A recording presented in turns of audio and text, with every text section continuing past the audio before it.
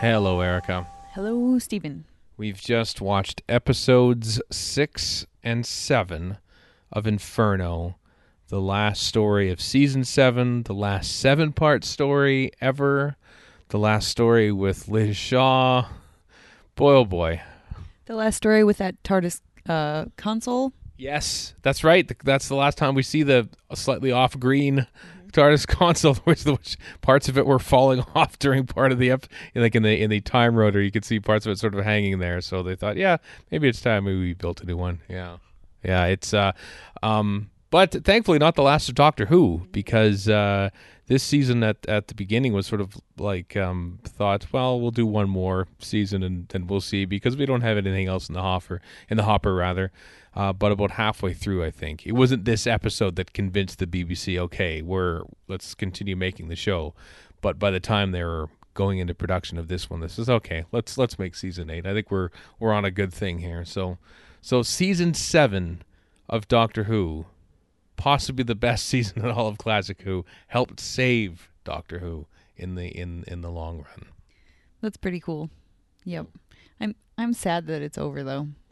Really sad. And I'm so sad that we don't see any more Liz, but I had forgotten exactly how this story ended, and I do like the fact that she goes out on a warm laugh, and she literally gets like the last shot of the episode, the last shot of season 7 is just her laughing happily. Like that's not the worst way to go.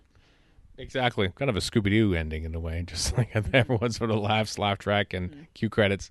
Yeah, but it's so perfect because it's it's the three of them. The three, I was going to say the three amigos, but no, but it's much better than that. They're the heart and the core of this unit. Haha. And it's the three of them just getting along in the way that they do, with the Doctor and the Brigadier having some friction, but really in the end not.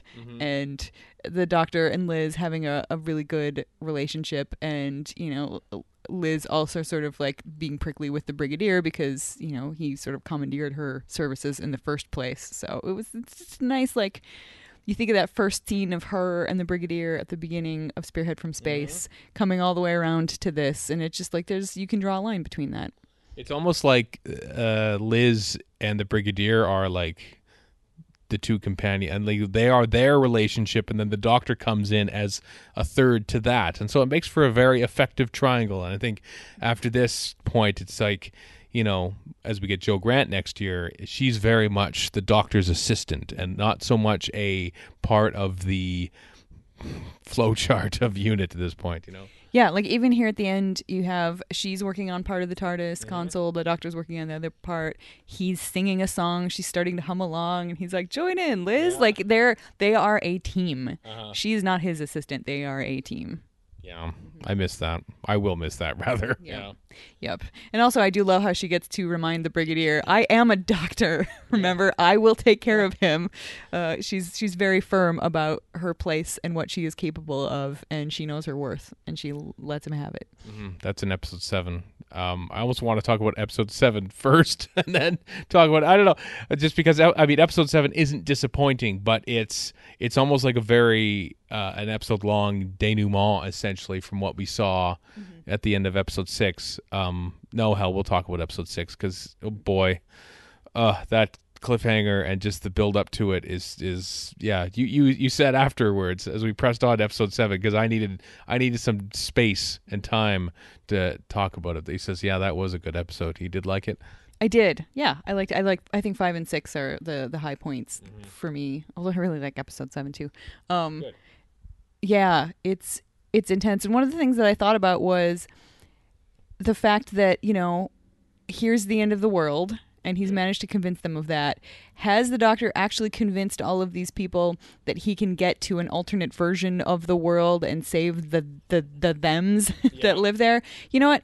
Maybe not, but it doesn't really matter, because these are all, with the exception of the Brigadier or the brigade leader, they are scientists, and they want to have something to do. They want to have a purpose. Yep. They want to be working toward a goal, and he gives them that. So even if he was just some weird crackpot, that would be a kindness that he would have done for them to give them something to work toward in their last, hours of life. And I think that's partially why the brigade leader doesn't hold up very well at the end, because that's not the kind of person he is. That's not the kind of service that he devoted his life to at all.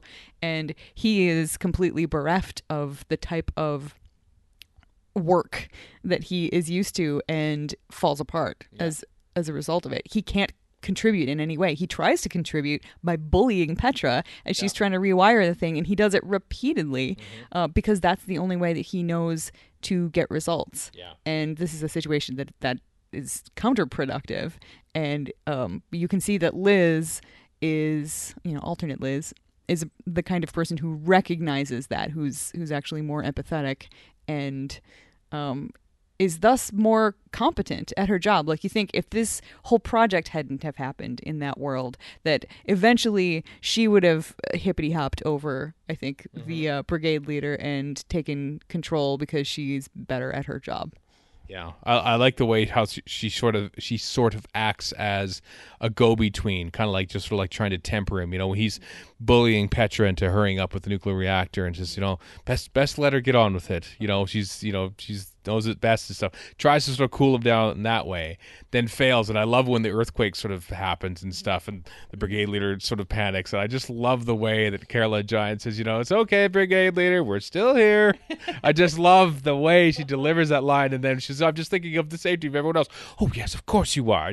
I love that bit. It's like she finally just kind of like, as the earthquake happens, it's like somewhere in her mind it finally really sinks in that this actually is the end. Like, before that, she's just sort of been, doing something in order to do something because that's what she does. And then that's the moment where she really gets it. And she's just like, well, fine, the gloves are off. I can talk to him like he actually deserves to be spoken to at this point.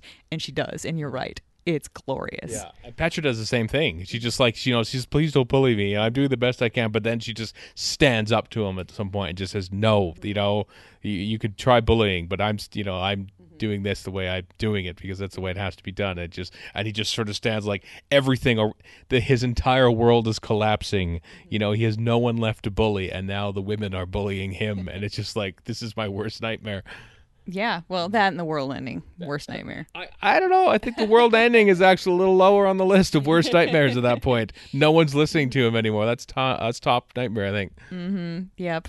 And then, he ends up trying to go on a shooting spree at the end and kill Sutton. Yeah. And does his gun jam up, or... It's empty. It says because afterwards he's not loaded, and then he fires a shot to prove that he reloaded it in between. Yeah. Gotcha. Okay, that totally makes sense. Yeah. Yep. And then they end up fisticuffs and fighting. And I had forgotten the doctor's line about how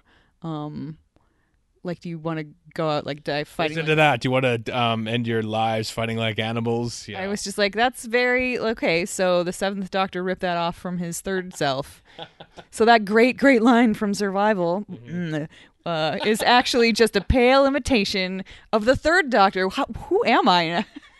What? I can't believe I'm saying this, but I'm saying it. Oh, you're a fan of the third Doctor after this season. Well, I guess I am.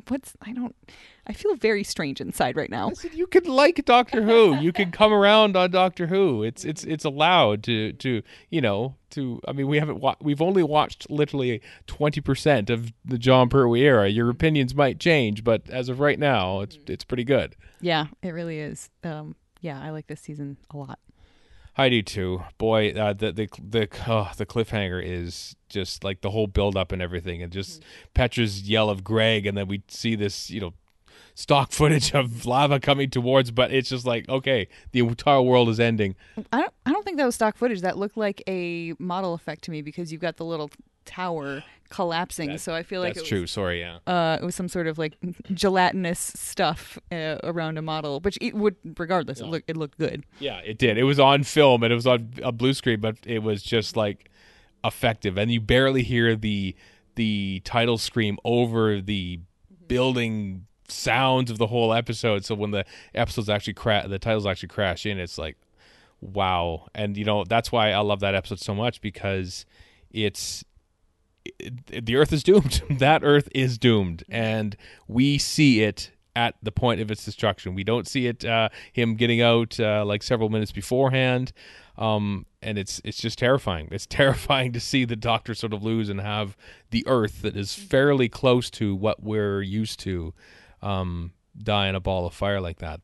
There are some great shots. The one shot that I noticed this time is that when the brigade leader, after getting beat up and stuff, and he stands up and tries to convince the Doctor to take him at the very end, there is the shot where he's standing right along the wall, right back to where the dictator leader is right there. It's like he is back with, one last stand for the Republic. I am for, like, that's his strength. In that moment, he's found his strength in this brutalist Republic that he has sworn his life to. And that's what, like, at that moment is what he finds most comforting, I suppose.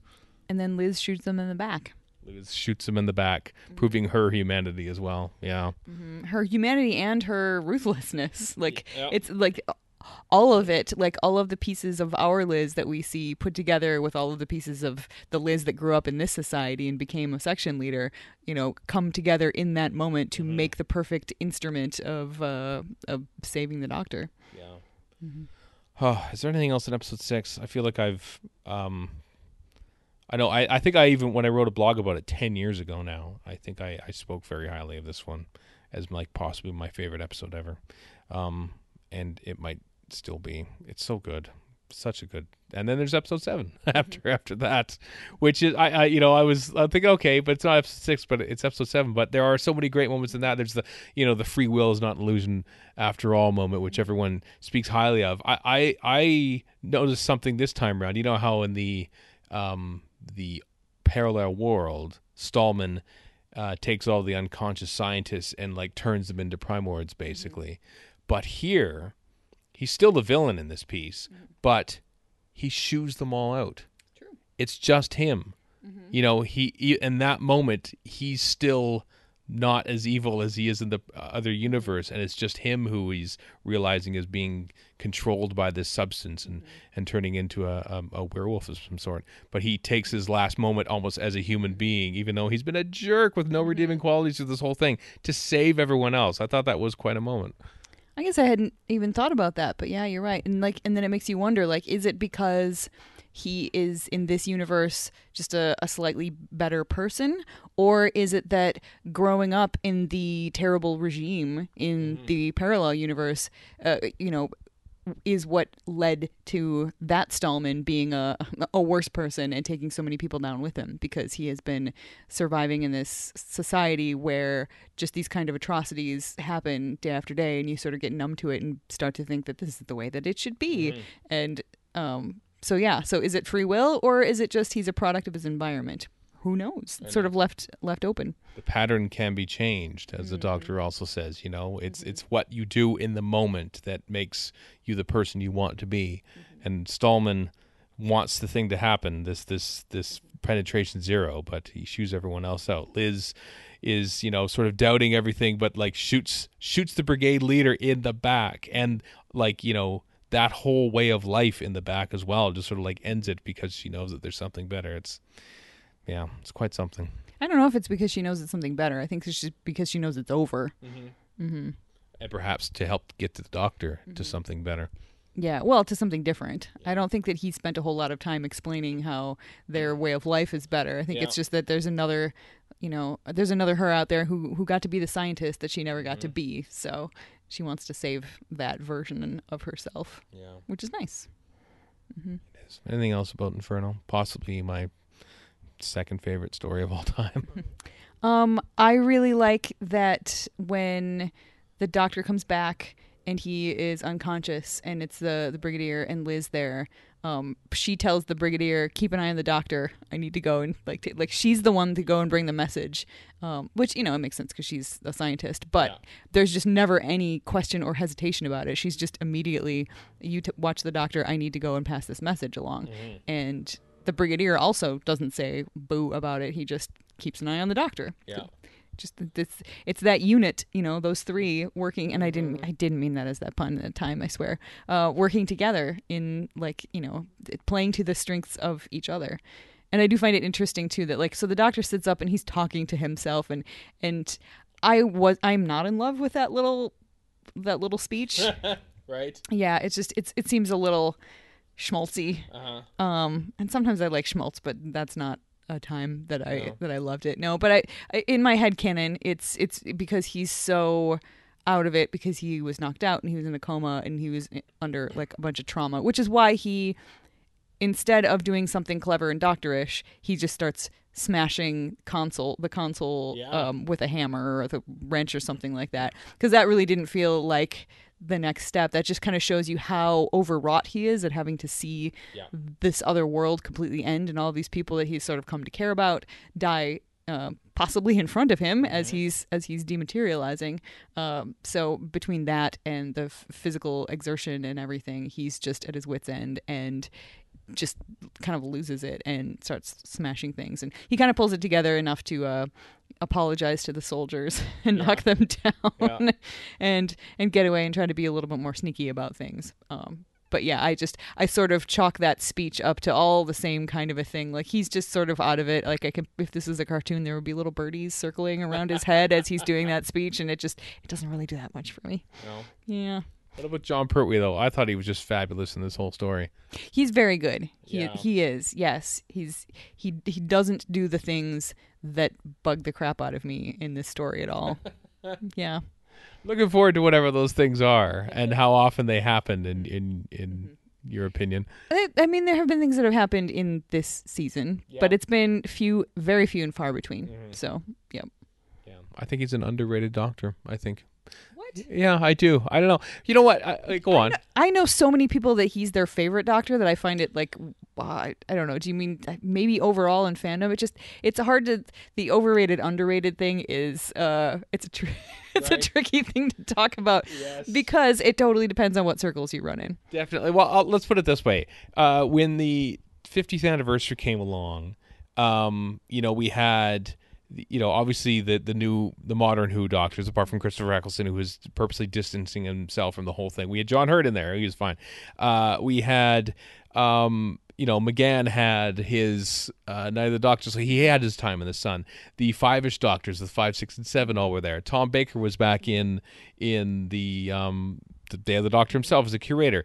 We had the Adventure in Space and Time showing William Hartnell stuff. We had Missing Episodes Returned, which gave Patrick Troughton a time in the limelight. The only doctor in the 50th anniversary season or 50th anniversary celebration that didn't have his time in the sun was John Pertwee's doctor, and I almost felt like something for him, because as I said, his era, maybe not him specifically, but the show as it was now is the thing that saves Doctor Who and makes it a lifelong pursuit at this point. It doesn't get canceled after season 7 because it's such a success, and I just feel sometimes he's maybe not quite given as much kudos and credit, I think, for that. And also I just think it's a much better performance. I think there's a lot of times where he just says reverse the polarity a lot and has to read his lines off the console and other little anecdotes like that. And I think there's a really good performance underneath all that.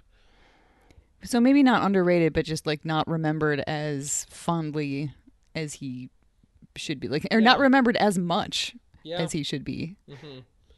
As I said at the beginning, of the time watching this whole era, he was a comedy actor, a vaudevillian kind of silly voice comic actor, and he jumps in and just does it completely against type.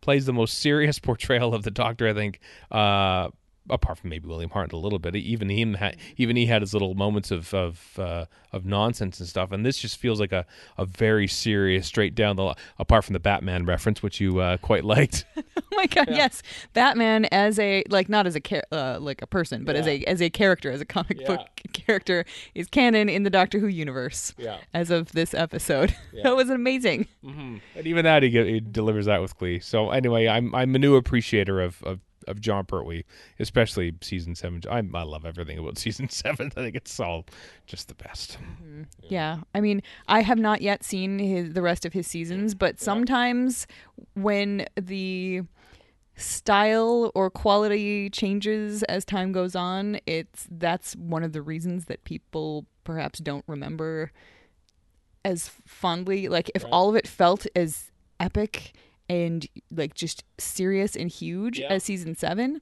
I mean, that might be difficult to like carry that on for 4 years. Like as for viewers, that might be a bit of a grind emotionally.